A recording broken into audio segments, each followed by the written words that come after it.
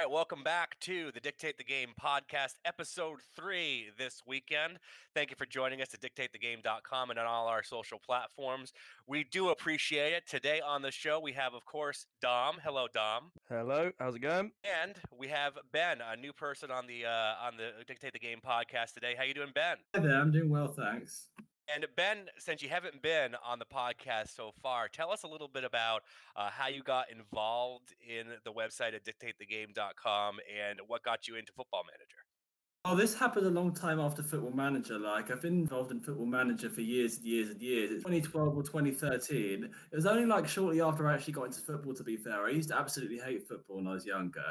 Like, my parents kept trying to get me into it, but I wouldn't even want to kick a ball. I'm not entirely sure why, but I think as soon as I got into Football Manager, I saw lots of communities, like FM Central and things like that. And I think I ended up just bumping into online a lot of people that I kind of like talking to, and where I saw people that were really obsessive into it, and I'm a kind of person that can get really, really obsessed into something, and I think it just went from there. And once you play a few hours of the game, you end up buying the next game and buying the next game. That's something that we were talking about recently, is that it's either a game where you play for like 10 hours or you play for 1,000 hours. It just is what it is. Yeah, particularly when you're younger and you don't really play any other games that much. You really just kind of want to do something that you've just come up with at that second, and that you can just do without really facing any consequences. You can just play around with things and experiment. So I felt very autonomous doing it. And how did you get into Dictate the Game? How did you get into writing for the website? That was a few years later. I know I bumped into it on Facebook. I think most people bumped into it on social media channels. When I signed up, I don't think I even knew anything about the site or actually where it was going to go or anything like that. But there was an open advert, so I think I kind of thought, why not at the time? But when I actually got a mess, I was actually surprised I got any kind of response back. And then I was actually surprised I got any kind of response back. And then I actually took a few days to actually say, yes, I actually want to join after I got a response back. But I just saw an open advert. I think it's because Take the Game also advertised on FM Central. I think it was on one of those groups. I just saw something like that. And I used to write a bit when I was younger, and I hadn't got back into it recently. And I think I thought, why not? But I'm struggling to really remember. Well, we want to actually talk about one of the articles that you've written, because you've written a ton of articles for Dictate the Game. We want to talk about the article that you wrote last week about how to concede less with a high line, because I think that a lot of people have trouble with that. But first, Dom, we want to talk about the matches that are coming up. Of course, we have the final of the championship on Monday, tomorrow. If you're listening to this on Sunday, we have the Champions League final, and we have the Europa League final coming up before our next podcast. We do. It'll be very interesting. Ben, who do you support, by the way? Oh, I've said it loads of times, but West Brom. Okay. Well, you haven't been on the podcast, so I'm just adding a bit of context. Okay, so West Brom fan, how do you feel about the Championship playoffs? Do you mean how do I feel about the concept, or how do I feel about how we did? Yeah, how you did. I was at the Hawthorns. Oh, were you? Oh, blimey. Yeah, I was at the Hawthorns. That was amazing, honestly, because usually it's actually really quiet, and I hadn't actually seen an atmosphere like it in terms of going there and seeing lots of people waving flags and stuff. But it was difficult because we were actually ahead so much longer than we were behind, but we still ended up losing over 2 legs. But I think everybody actually thought we were going to lose before the Aston Villa game. So it was still fun while we could be there. But the real war is kind of the future, because from here, we've turned up signing Dwight Gale. From here, it looks like we have to cut costs a lot, because we kept most of the squad together. We have a Premier League wage bill, and we can either go two ways. One way is we can be like Aston Villa, and we can end up having to have people buy stakes in the club to kind of stop us from going into administration, or we can end up having to cut costs and end up going from trying to survive in the Premier League to trying to survive in the Championship. So are you the kind of person that sets Aston Villa beat your team, you want to see them win or you want to see them lose? Well, I think most fans would choose the second one, really. But I mean, When you're at Derby Day, obviously you hate your rivals, but I think the biggest thing I actually have against Aston Villa is John Terry being their assistant. So do you want Derby to win? Pretty much, yeah. I would have rather Leeds won in the first place, but I think Frank's done a fantastic job. He has done a fantastic job, and the question, comes with that is if he does win and they do get promoted, is he going to be the manager next year anyway? Because there's a lot of talk of him replacing Sarri at Chelsea, regardless of what happens with the Europa League final. I think Sarri's had a very good season. I've said this before. I think that he's come into a league where you've got Manchester City and Liverpool getting, over 95 points. So for him to come in and get third in a very competitive league is pretty good. He's got a lot of issues with his transfer bans.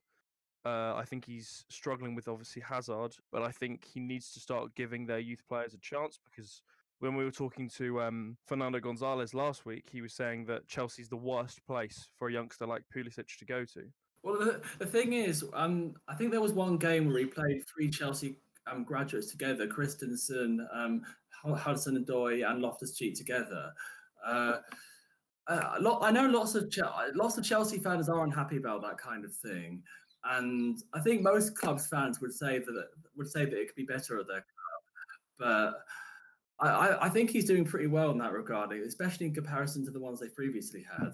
Before we go on to the Europa League final, let's take our bets on who we think is going to win the championship playoff. What do you got, Dom? Derby or Aston Villa? I think I want Derby to win it, but I think Aston Villa will. I'm just one of those head versus heart of the moments, and I think it'll be Aston Villa. What do you think? I see it being a game with lots and lots of stoppages and lots of free kicks, because I kind of saw that was what Derby and Villa's tactics were in the last leg. But I think Villa are going to win because they've been on such amazing form recently, and Grealish is fit because he was injured earlier in the season. I haven't actually watched Derby that much, so I actually don't know what to expect from Derby quite as much as I know what to expect from Villa. But my instinct tells me Villa will win, probably like a scrappy 1-0. See, I agree with you. I think that Villa's going to win, and I think they're going to go back up. And I will also say that regardless of what happens, Lampard takes the Chelsea role, which I don't agree with, but I think he takes it. I don't agree with. I think they should keep Sarri. I think they should give him more of a chance. I think that he's done a great job. I don't think that he deserves it, but I think that he will either be upset and leave on his own accord because of all the talk about Lampard, or they'll let him go if he doesn't win the Europa League final, and they'll put Lampard in. Sorry, what do you mean the talk about Lampard? Because every manager talks about other managers coming in. You don't usually see managers leaving because of it. Well, I think that Sarri was talking about recently. I think, Dom, you were talking about this off the other. Sarri was talking about recently if there's even a question that him winning the Europa League or not would have his job depend on it, that he doesn't want to be there anyway. Yeah, he said that in a couple of press conferences already. So I think that he's uncomfortable with the idea that his job is even in question right now anyway. So those kind of relations are a little bit frayed there. So if there's even the fact that they're talking about Lampard is going to push him over the edge. I think what he was trying to say, reading between the lines, is that his job doesn't depend on it because he wouldn't be there if it did. So I think he was just trying to say that, say whatever the club have decided, and it won't depend on that game. I think it was more of a dig at the press than the club, but yeah. I can see that. And so that leads into the match between Arsenal and Chelsea. What do we think about that match, boys? Who do we think is going to, how do you think that's going to turn out, and who do you think is going to win that match? Oh, that's a really hard call. They've both had pretty good seasons. Obviously, it's a shame Ehil's not here to talk about it, because obviously I think he'd support Arsenal in that one. But I'm going to say Arsenal. Even without Mkhitaryan, because is Mkhitaryan going to play? Oh yeah, he's actually he's the issues with racism or something, isn't it? Yeah, well, I mean he's something to do with whether, I can't remember where they're actually playing it, but he's Armenian and there's a problem making sure he's going to be safe, where they're going to play the final. So last time I knew, he wasn't going to play because they couldn't guarantee his safety, the government there. That's horrible. I feel really sorry for him. I do too, because he should be able to. I mean, there's been so many. I mean, think about the discord that's been going on around the world anyway, around Olympic Games, and somehow we figure out how most of the countries can come together and play the games together. So it's really too bad that we can't get a full squad team, not because of injury, but because of politics, really. Mm. I think Arsenal will win the Europa League. I think it won't be penalties or extra time. I think they'll win it in normal time, and I mean Aubameyang and Lacazette have had such a good season together. They've been a really good partnership up top, and they've scored in really they've been. It's not just they've been good, but they've been good in big games. Like I've seen stats about how many goals and assists Aubameyang's got in big games, and he's really turned up when it's needed, and I think he will again. I think Arsenal do need to rebuild, but I do think they'll win. Czech also is having a fantastic, end to the season, and it's great that it's almost like his testimonial in that it will be Chelsea versus Arsenal in his last game. And he's going back to Chelsea next year, isn't he? As in a staff role? Is he? I'll check. Director of football, I think. Get it? I'll check. Get it? I'll check. No, okay. Ben, did you pick? What do you have? Who do you have? You pushed it off to Dom first. Now you have to make your decision. Who do you have for the Europa League final? I think I would have went for Chelsea if there wasn't Hudson-Odoi injured, if there wasn't Loftus-Cheek injured. I think Chelsea look like a much different team when they have certain players fit because they haven't quite pieced everything together. They haven't quite pieced their attack together, badly. And when they have players that are kind of individuals that can kind of drive the ball forwards. If they don't have these certain players, then they look a lot more toothless. And Arsenal have Aubameyang, and they have what was the other attacking player? Lacazette. That's it. If they have those two, I could see Arsenal winning. I could see Chelsea winning it too because they have both sides. Because Chelsea are quite good defensively. On the other hand. Are we just going to agree on everything here? Is that the plan? We're just going to agree and make it really boring? We're just going to disagree. I know that. I'm not going to disagree on this one. I am going to say I do think that it's going to be Arsenal, but I am going to say that Arsenal is going to win and Sarri is going to leave. They're going to fire Sarri and Lampard's going to go in. I'm more interested in that than the actual game itself because the Champions League, as you guys know, I'm a Liverpool supporter, so the Champions League game is the thing that I'm really interested in. The only thing I can see about Sarri is that I'm not certain how much he's brought in with the players because I don't know. He gives off subtle cues of it sometimes, when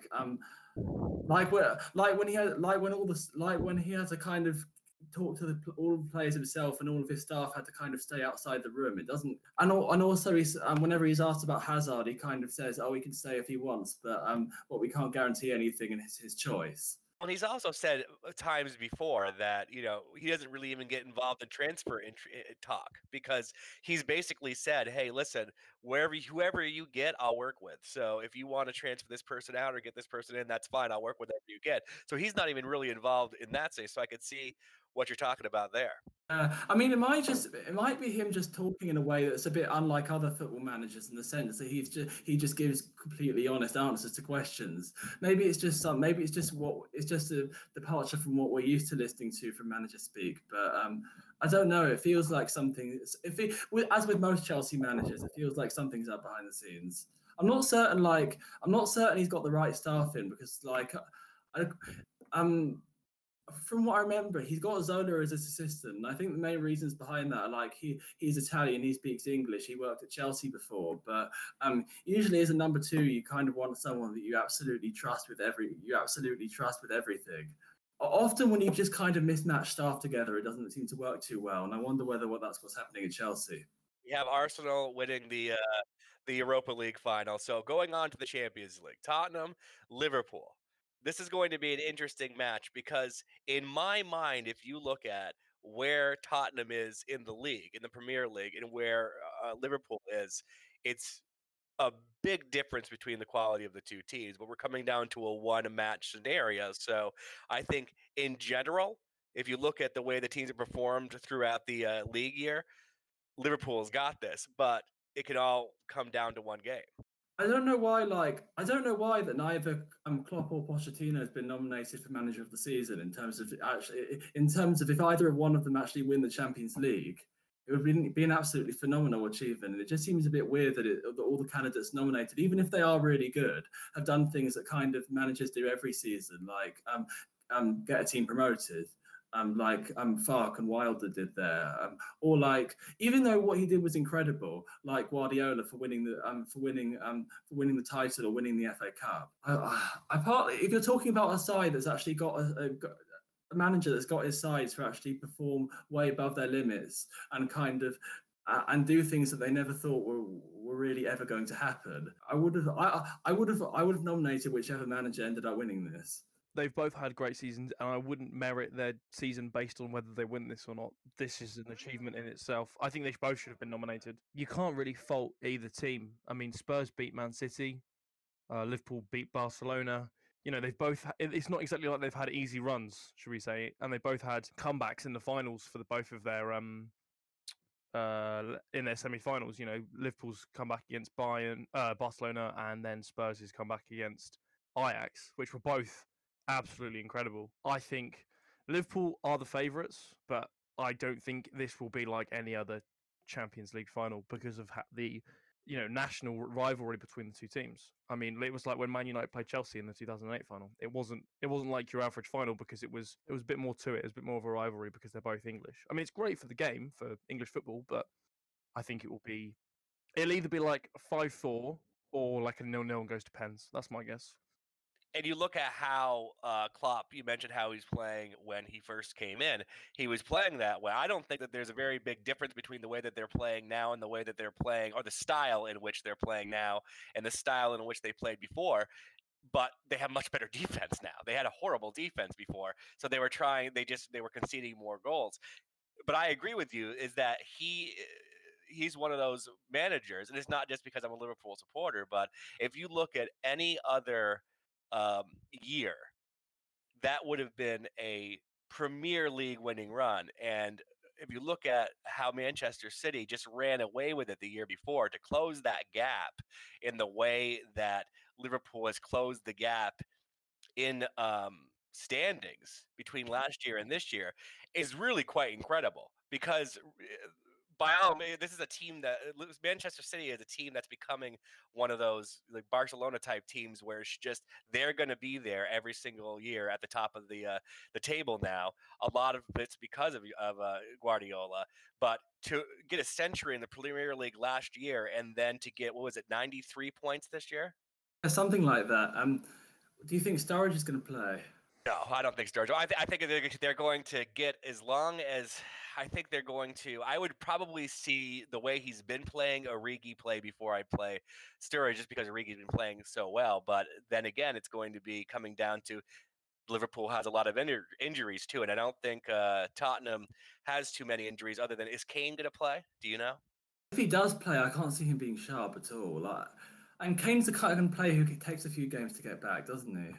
Right, so that's a big loss for Tottenham. So I mean, if you take everything at face value, it looks like, I don't know, boys. I think we're going to be talking about Liverpool being the champions of the Champions League. I'm going with Spurs.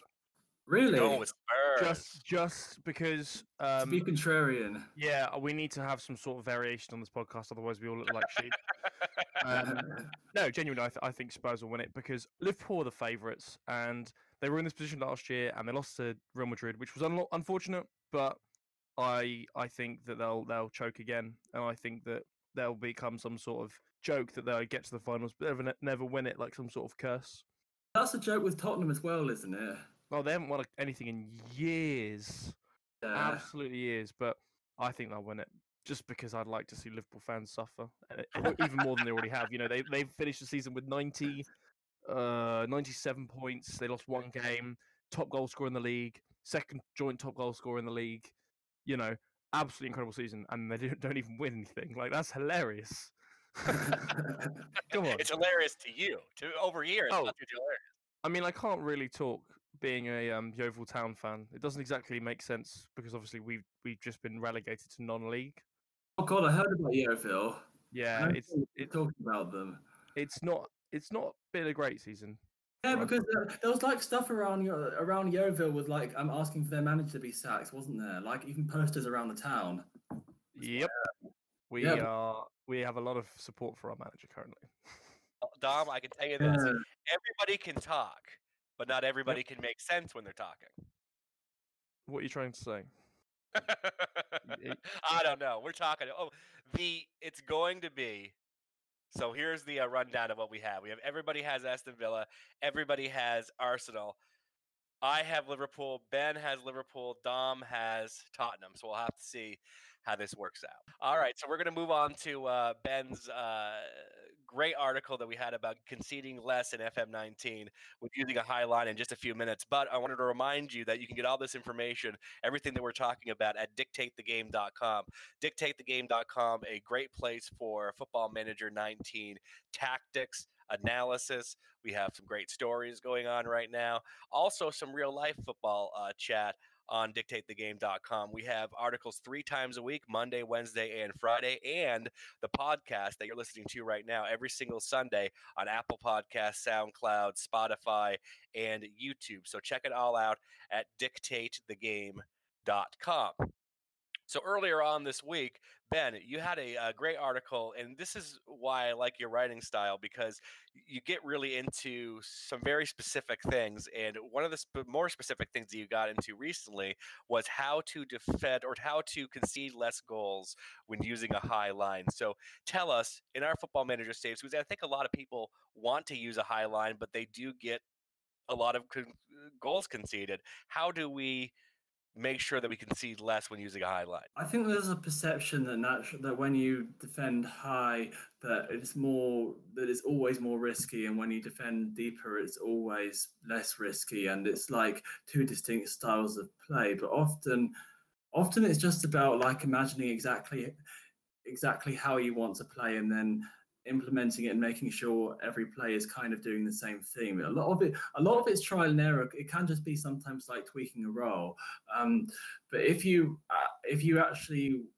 that's really how you picture your team playing and what you actually want, then the easier things to do is make sure there aren't any massive spaces, like either in behind, it could be out wide, that another team can just evade your press and kind of exploit straight away. And sometimes it's easier going all out in the sense of not having anyone absolutely dropping off, because then if one player drops off, there's more room for people to take advantage of the spaces that are there in the first place, because you have a high line. So you really need to squeeze the pitch so that the other team can't really progress out the pitch. I've always found one formation really useful for it, like a 4-1-2-3 defensive midfielder wide, but there are probably lots of other formations that do it.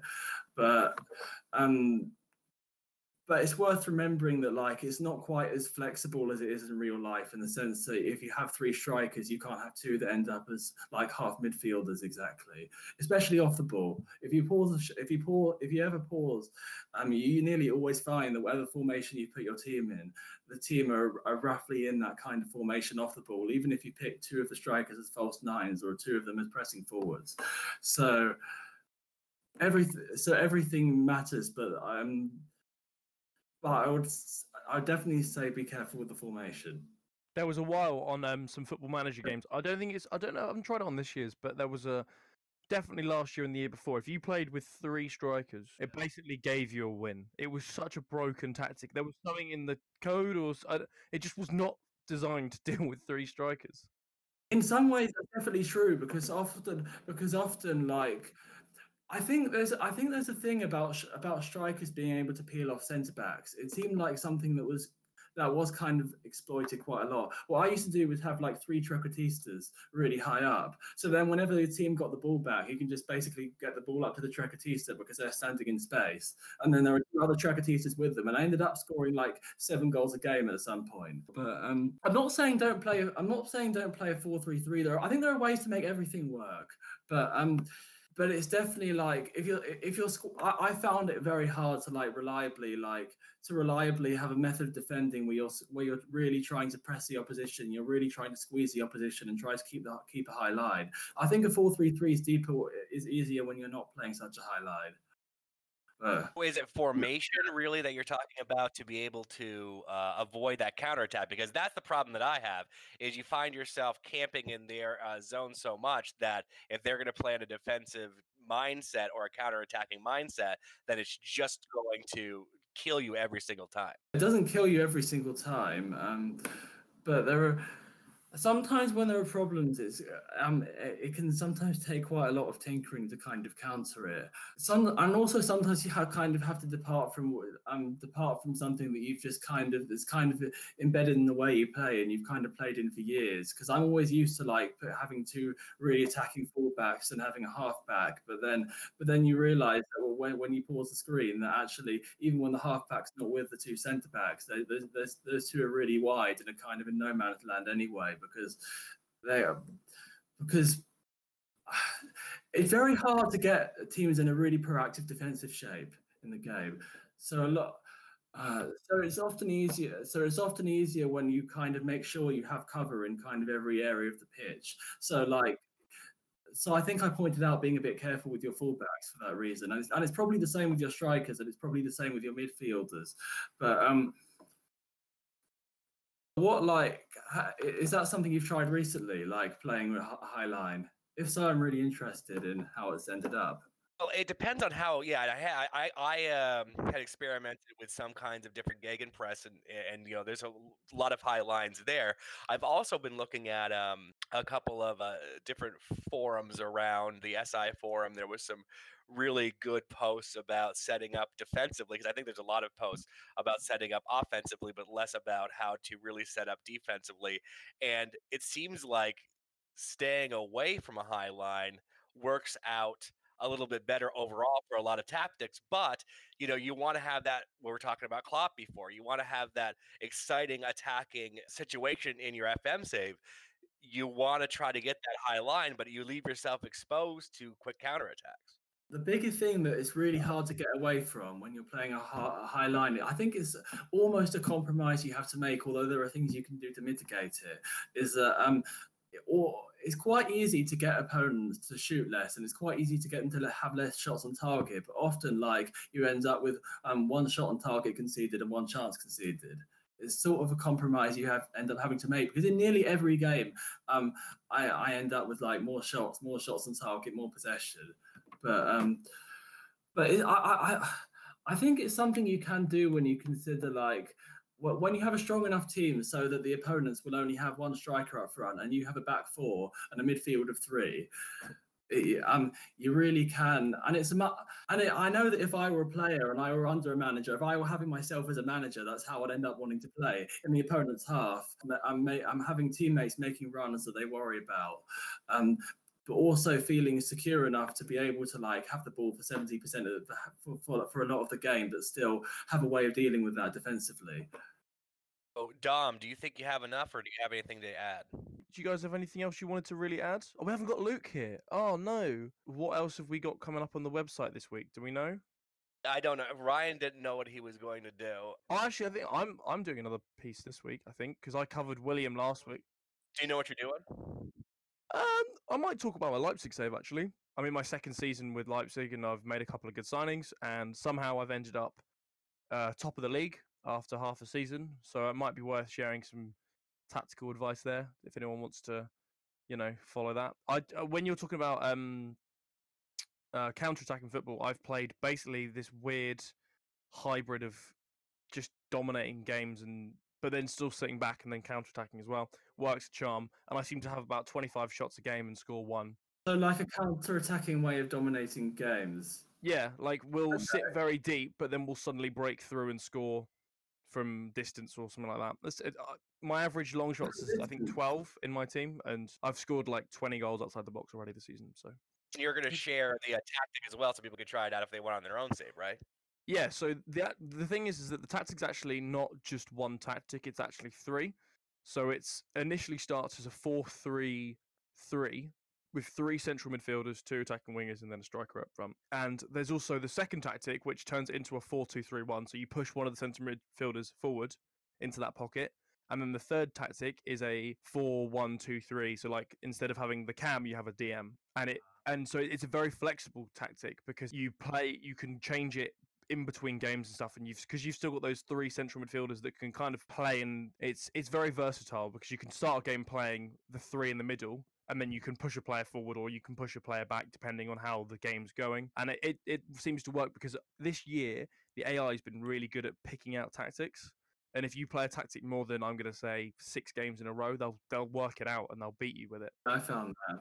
So it's quite good having a tactic which is slightly flexible and flexible enough that you don't have to worry about like being found out. Because suddenly, if you start playing the attacking 4-2-3-1 enough times, then you'll get found out. So you switch back to a more counter attacking style with the DM in there that kind of sits in that corner and distributes the ball to the inside forwards. But I've always got because it's Leipzig, I've got Timo Werner up front playing as a pressing forward, and he is the best player I've ever managed in Football Manager. He's just an absolute machine. I would happily have his children if he asked me to. He's just I'm tempted to get a Leipzig top with his name on it because he's that good. Like he's just. Wow. Let me just double check. He's got 13 and 16 in the league this season, 23 and 24 overall. Like I don't even know how, but he's a brilliant player. Definitely one to watch. He's only 22, 23 in real life, so he's got. If he comes to the Premier League, I'll happily say on the record that I think he'll do pretty well. Do you have anything else you want to say about him? Because you sound like you're really. I mean, I don't want to say anything. I don't want to say anything bad about him because I'm afraid you're going to get upset. Well, what do you think's wrong with him? What's wrong with him? No, see, now you're getting all defensive. I didn't mean. I'm just saying if I was to say anything bad about him, I feel like you defend him. Like you're dating or something. He's like, yeah. Oh, I wish. Nah, he's a good player. I don't know if he's very easy to sign though. That's the only thing because he's worth about. He hasn't got any. Oh, he's got a minimum fee release clause of 60 million. So if anyone wants to fork out 60 million for him, they're more than welcome. That's not bad for somebody that's that good. You're talking about. I'm gonna hopefully change that. Yeah, I'm gonna get rid of that in his next contract. Don't worry. I'll definitely increase that. So we'll be looking for that on the Dictate the Game website coming up. Which day is it going to be? Friday, I think. Friday. So we'll be able to check out a little bit more about how great Timo Werner is, how great your save's going.